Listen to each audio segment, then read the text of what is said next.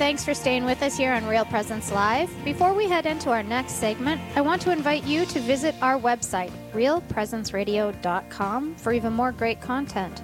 There you can listen to programming from your local area, find a podcast if you missed one of the daily shows, or if you want to hear Jacques and I banter with each other, because you missed an important part we talked about. You can listen to it over and over. Over and over again. Or you can submit a prayer intention. And, as we said before, nominate your favorite priest for donuts and so much more.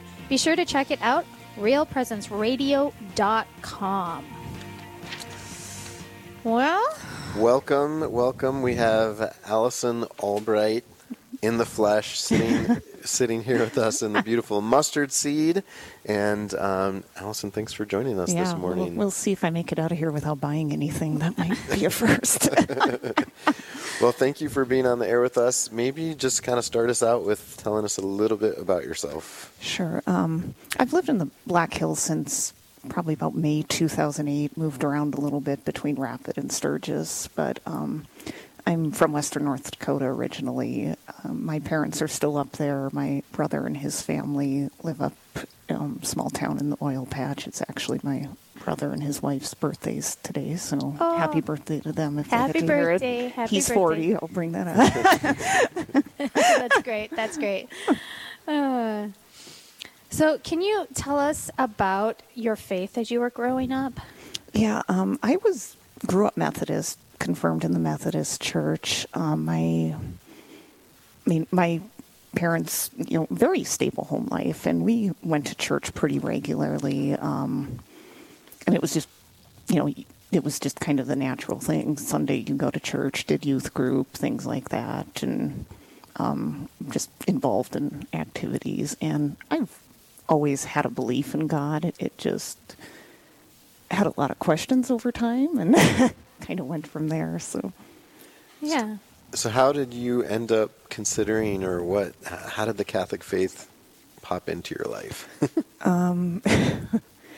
It was about, kind of goes back to 2016, actually. I've had depression over the years, and I was really at the point where I could manage it with exercise and supplements and stuff, and then it was just one stressor after another, some losses, and I was just at the point where it's like, okay, Lord, I'm at my breaking point here. Yeah. Let's have 5 more things pile on. Yeah. So I was just at the point where I was angry at God, and not that I ever stopped believing, but I was just like, I'm done with church, I'm over this, and just, I'd try going and just wasn't getting what I needed, and I was just getting curious about the Catholic Church. I had friends, two of my best friends growing up. I'd go to youth group, they'd go to CCD, and one of mine, she went to Catholic school from 4th grade on. So, it was just, I was Methodist, they were Catholic, but, just didn't really think much of it. And I know Jessica, she's one of my best friends, and she was one that went to Catholic school, state Catholic, very strong faith, and there was that part of me that was like, okay, you're staying with it through all this, and then there was the other part of me going, okay, people keep getting on the Catholic Church to change, so something had me kind of curious about it in that regard. Yeah. So what did you do with all that? I live near the cathedral, so I just went online, and I didn't know there was a difference between daily mass and weekend mass at that point, so I just went to a daily mass after work and went in there and tried to follow along with everyone going, okay, now we're kneeling. And Yeah. And I brought the wrong pants. I didn't know we were going to do all this activity. It's like, boy, knees cracking. And but, I liked it, and I was curious, and I ended up talking with Jessica on the phone a bit, and, she was laughing because I thought, I don't know if I'm going to Mass, because I was trying to figure out to make sure I wasn't, crashing a baptism or something, Yeah. And her husband converted a few years prior to me, and he had been Southern Baptist, and, yeah. Wow, that's a conversion. Yeah. And it, a lot of the questions and struggles I was having, he'd been having, so she's going, do you want some references and resources? So, they told me about Father Mike Schmitz and Scott Hahn and some different books like that. And then they had mentioned RCIA and said, even if you end up not converting, you'd still probably find it interesting. And they sent you to the Mustard Seed. Yeah. I said, well, there's a Catholic store in town. But I finally went to a weekend mass because, at that point I didn't realize it was different. And, partly I'm going, oh, this makes so much more sense with the missal now. Yeah. But it was one of those, I just thought, okay, this is what I've been looking for. I'm home. This is what I've been, it was, very, I guess, reverent and just felt real. It wasn't a show. So what exactly made you feel like that? It just felt so reverent. It wasn't a rock concert. I was a little shocked at just how much was read from the Bible in there. Because, I think the only Catholic service I'd been to prior to that was a wedding. And I was like a freshman in college, so I didn't hardly remember anything about it at this point. So. Right. But, the priest just seemed so genuine up there, too. So. Yeah. So how did your family and friends respond to this decision to join the church? Because obviously this whole searching and you made this decision, I'm going to join the Catholic Church. And that had to have been a shock for some people. Yeah, because thankfully my family was not mad, just more confused. We don't have any Catholics in the immediate family. My mom, on my mom's side, we're part Lebanese, and so I thought, when I was kind of exploring, I was going, well, if something comes up on the phone, or, I'll mention it. Otherwise, I'll talk about it in person. And I went up for Labor Day in 2018 up to my parents' house, and my mom had just been to a Maronite Catholic funeral in Minneapolis for a relative. And I said, well, speaking of Catholic. Who knew a dead relative would set you up for that conversation? It's like, well, that door got kicked open. Here we go. And, she even said she knew I was searching, but Catholic just didn't cross their mind at all. I had some friends that had kind of weird reactions initially, just like, well, they don't let women be priests, and I don't have much of a filter. And I said, well, I prefer a male in the pulpit, and, which was the truth, but it was like, okay, I probably could have worded it differently, kind of stuff like that. So this was in 2018, right? Yeah, in 2018 in the fall, I started Alpha at the cathedral. And how long was it before you started that? Like when you started searching, how long did that process, was it right away that you're like, I'm going to jump in, or did it take you a year or two to kind of warm up to the idea? Pretty close to just jumping in, because I think I started attending the cathedral in July of 2018, so. Yeah, so it was pretty just all in. Yeah. How did Alpha help? Alpha? I think I just said Alpha. How did... Need some more coffee. How did Alpha help you in that discernment process? We just had Brett on. He was talking about evangelization at the cathedral and Alpha. And how did that help in your process of discernment? Did it solidify anything? Did it leave you with more questions? Did it make you hungry for donuts? Or it did get me more curious about Catholic faith. I had a really good group of converts and cradle Catholics, and I actually met my sponsor through that, and she and her husband are still good friends of mine. So, but it was just really ended up making some good friends and developed a support system in that too. So, which is important. When you're making this type of a life decision, because it's going to impact every area of your life, you need a support system that is going to be with you through the whole journey. Yeah, and it was kind of a goofy time for me, too, because I'm single, and, like I said, most of my immediate family is not Catholic, so it was doing that. I had friends having some weird reactions, just, so it was like, okay, I'm excited for this, and at the same time, I'm stressed out. Yeah. Well, and rightly so. Yeah. So now... Okay, so you've made this decision, you're all in, you're learning, and you're like, I'm ready to join the church. And then you had this unreal adventure on Good Friday. I know, I've heard this story, so I know. I just want to spill it. I just want to tell it. But I haven't heard this story, so So, I'll have to. Yeah. I'm new. I'm new. you're new, so you just Yeah, Thursday, Holy Thursday, I actually had my feet washed by Bishop Gruce. And next day, I took the day off from work thinking, well, I'll go do stations and do confession one more time before the vigil. And I woke up and had these kind of weird bruises on me. And I thought, well, that's weird, and they just kept developing over the morning. And I finally went into urgent care, and I kind of debated that even because I thought I'm going to go to urgent care and they're going to tell me it's viral anyway. yeah. So I'm hanging out at urgent care and doing some different tests and stuff. And my platelet count really dropped, which platelets are for blood clotting.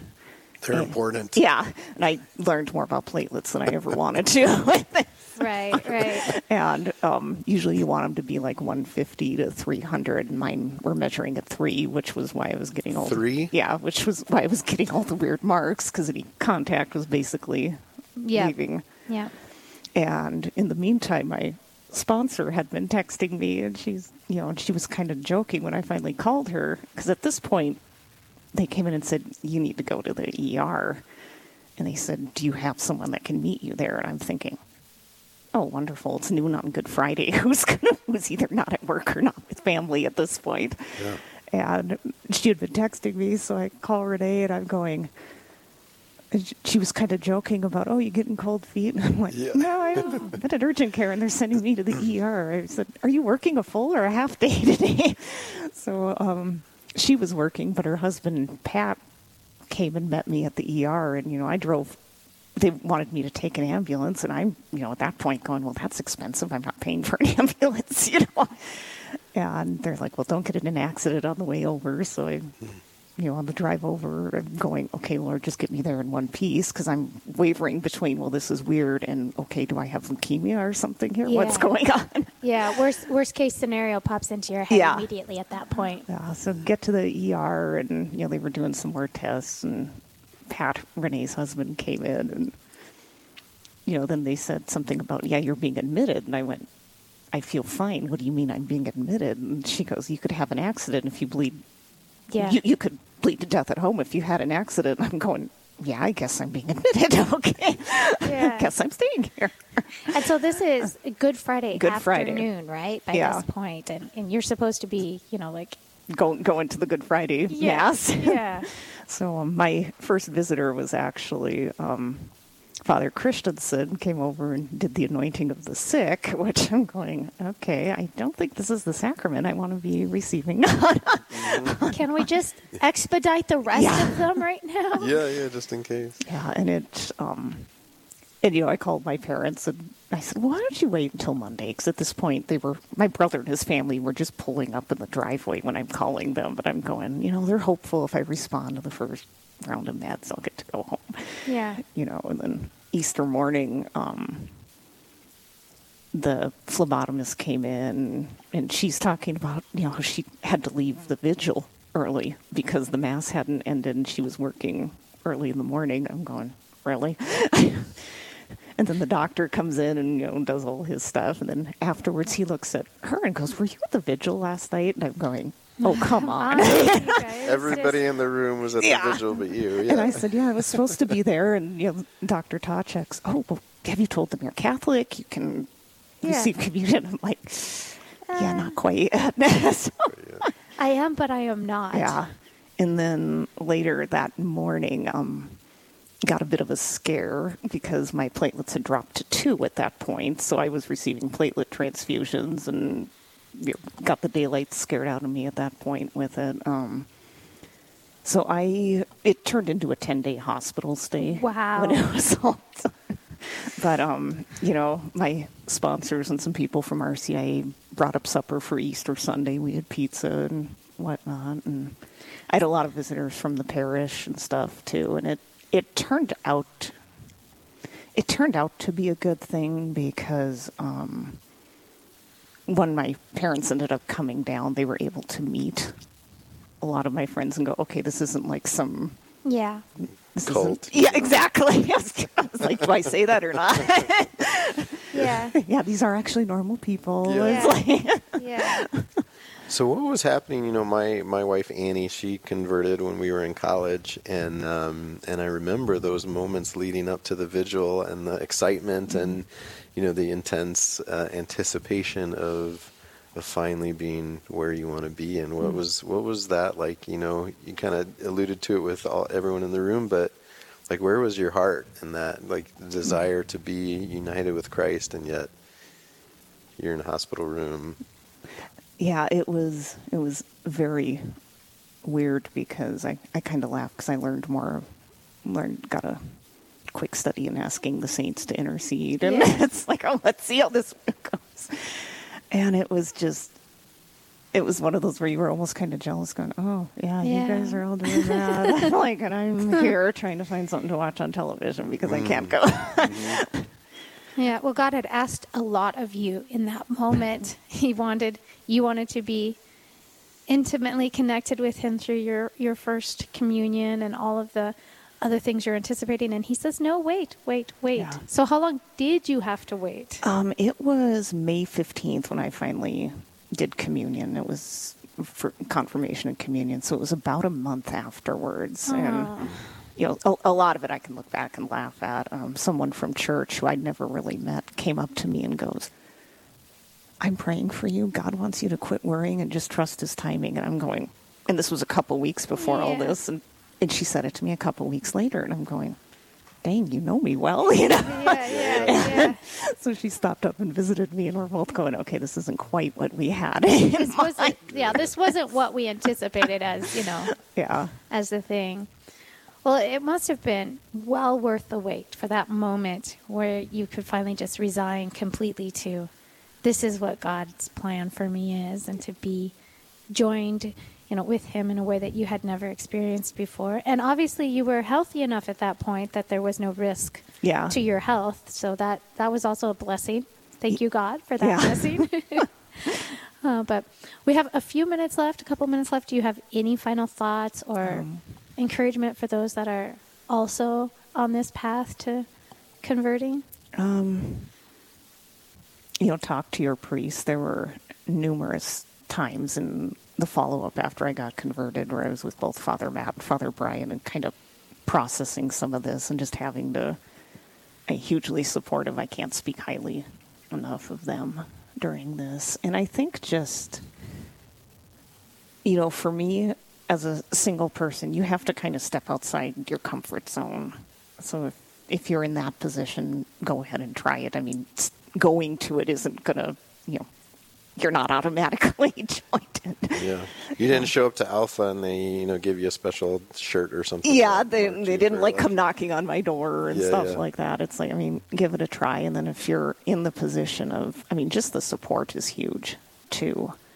And for me, just the follow-up after with, I'm still good friends with my sponsor and her husband and made a lot of friends at church. I think that's, if you do take the step to convert, that is a big thing of just getting involved in meeting people and making friends. And being part of the family. Yeah.